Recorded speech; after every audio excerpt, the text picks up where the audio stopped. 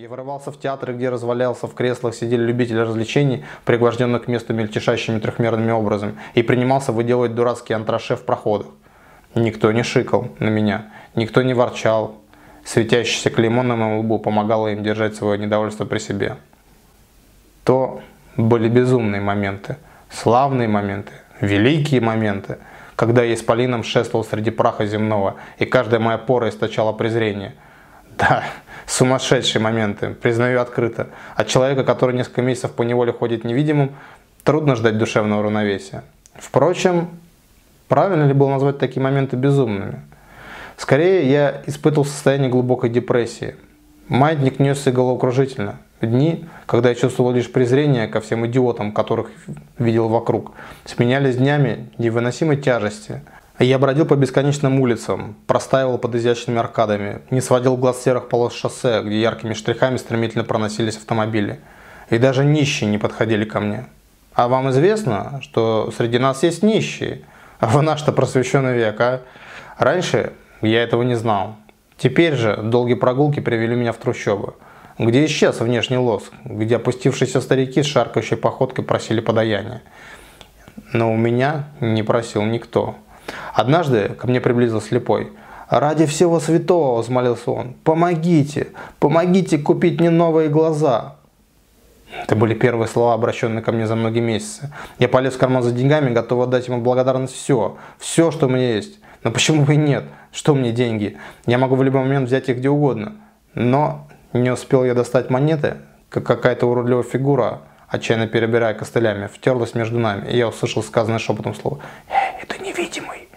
И вот уже оба заковыляли прочь от меня, словно перепуганные крабы, а я оставался на месте, глупо сжимая деньги в кулаке. Даже нищие, дьяволы, надо было придумать такую пытку.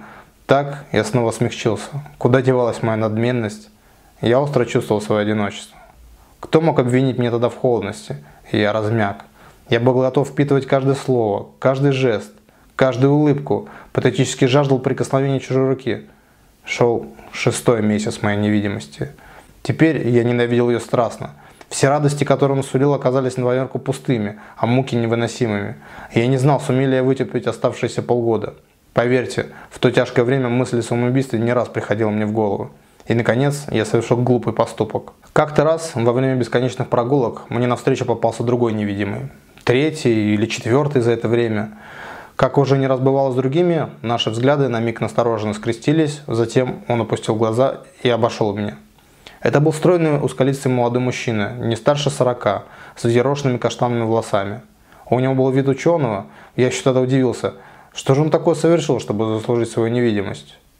Мною овладело желание догнать его и расспросить, узнать его имя, и заговорить с ним, и, может быть, обнять его. Все это строжайше запрещено, с невидимыми нельзя иметь дело, даже другому невидимому, особенно другому невидимому.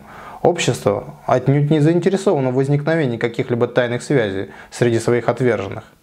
Мне это было очень хорошо известно, но, несмотря ни на что, я повернулся и пошел следом за ним.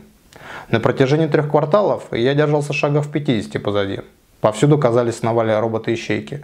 Они мгновенно засекали любое нарушение своими чуткими приборами, и я не смел ничего предпринять. Но вот он свернул в боковую улочку, серую от пыли 500-летней давности, и побрел ленивым шагом никуда не спешащего невидимки. Я поравнялся с ним. «Постойте!» – негромко сказал я. «Здесь нас никто не увидит, мы можем поговорить. Мое имя...» Он круто повернулся, охваченный неописуемым ужасом. Его лицо побелело. Какую-то секунду он не сводил с меня глаз. Затем рванулся вперед, я загородил ему путь. «Да подождите вы, не бойтесь, пожалуйста!» Он попытался вырваться, но я опустил руку ему на плечо. И он судорожно дернулся, стряхивая ее. «Ну хоть слово!» – взмолился я. «Ни слова, ни даже глухого. Оставьте меня в покое!» Он обогнул меня, побежал по пустой улице, и вскоре топот его ног затих за углом. Я смотрел ему вслед и чувствовал, как нарастает внутри меня всепоглощающее одиночество. Потом пришел страх. Он-то ведь не нарушил закон, а я увидел его. Следовательно, я подлежал наказанию. Возможно, продлению срока невидимости. Мне повезло, по счастью, вблизи не было ни одного робота-ищейки. Повернувшись, я зашагал вниз по улице, стараясь успокоиться. Постепенно я сумел взять себя в руки. И тут я понял, что совершил непростительный поступок. Меня беспокоила глупость, собственные выходки и еще более ее сентиментальность. так панически потянуться к другому невидимому, открыто признать свое одиночество, свою нужду? Но нет. Это означало победу общества, с этим я смириться не мог. Случайно я вновь оказался около сада кактусов. Я поднялся наверх, схватил жетон и прошел вовнутрь. Некоторое время я внимательно смотрел по сторонам, прежде чем мой взгляд остановился на гигантском, 8 футов высотой, уродливо изогнутом кактусе, настоящем колючем чудовище. Я вырвал его из горшка и принялся ломать и рвать его на части. Тысячи игл впились в мои руки. Прохожие делали вид, будто ничего не замечают. Скривившись, скорчившись от боли, с кровоточащими ладонями, я опустился вниз, снова одетый в маску неприступности, за которой скрывалось одиночество. Так прошел 8-й месяц, 9-й, 10-й. Весна сменилась мягким летом, лето перешло в ясную осень. Осень уступила место зиме с ее регулярными снегопадами, до сих пор разрешенными из соображений эстетики. Но вот и зима кончилась. На деревьях, в парках появились зеленые почки, синоптики устраивали дождь трижды в день. Срок моего наказания близился к концу. В последние месяцы невидимости я жил словно в оцепенении. Тянулись дни, похожие друг на друга. Однообразие существования привело к тому, что мой истощенный мозг отказывался переваривать прочитанное. Читал я судорожно, но неразборчиво. Брал все, что попадалось под руку. Сегодня труды Аристотеля, завтра Библию, еще через день учебник механики. Но стоило мне перевернуть страницу, как содержимое предыдущей бесследно ускользало из памяти. Признаться, я перестал следить за ходом времени. В день окончания срока я находился у себя в комнате, лениво листая книгу, когда в дверь позвонили.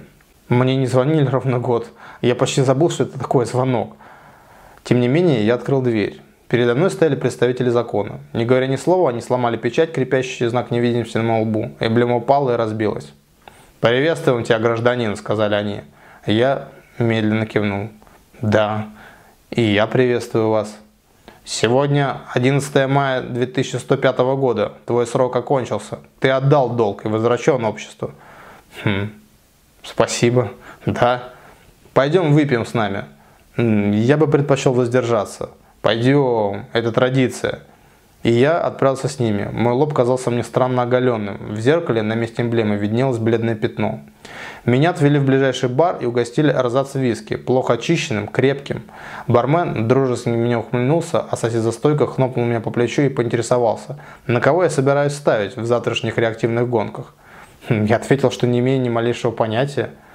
Что, серьезно? То есть в самом деле? А я закелся. 4 против 1, но у него мощнейший спорт. К сожалению, я не разбираюсь. Его какое-то время не было здесь, негромко сказал государственный служащий. Эвфемизм был недвусмысленным. Мой сосед кинулся взгляд на бледное пятно на моем лбу и тоже предложил выпить. Я согласился, хотя успел почувствовать действие первой порции виски. Итак, я перестал быть изгоем. Меня видели. Однако я не посмел отказаться. Это могут истолковать как проявление холодности. 5 проявлений недружелюбия грозили 5 годами невидимости. О да, я приучил себя к смирению. Возвращение к прежней жизни вызывало множество неловких ситуаций. Встречи со старыми друзьями, возобновление былых знакомств. Я находился в изгнании год. Хоть и не сменил место жительства, и возвращение далось мне легко. Естественно, никто не упоминал о моей невидимости. К ней относились как к несчастью, о котором лучше не вспоминать. В глубине души я называл это ханжеством, но делал вид, что так и должно быть. Безусловно, все старались пощадить мои чувства. Разве говорят тяжело больному, что он долго не протянет? И разве говорят человеку престарелого отца, который ждет эвтаназия? Ну что ж, все равно он вот-вот представится. Нет, конечно же нет. Так в нашем совместно разделяемом опыте образовалась эта дыра, эта пустота, этот провал. Мне трудно было поддерживать беседу с друзьями, особенно если учесть, что я выпал из курса современных событий, мне трудно было приспособиться. Трудно? Да. Но я не отчаялся, ибо более не был тем равнодушным и надменным человеком, с каким был до наказания. Самая жестокая из школ научила меня смирению. Теперь я то и дело замечал на улицах невидимок. Встреч с ними нельзя было избежать. Но, наученный горьким опытом, я быстро отводил взгляд в сторону и, словно наткнувшись на некое мерзкое, источающее гной чудовище из потустороннего мира, переходил на другую сторону. Однако истинный смысл моего наказания дошел до меня на 4-й месяц нормальной жизни.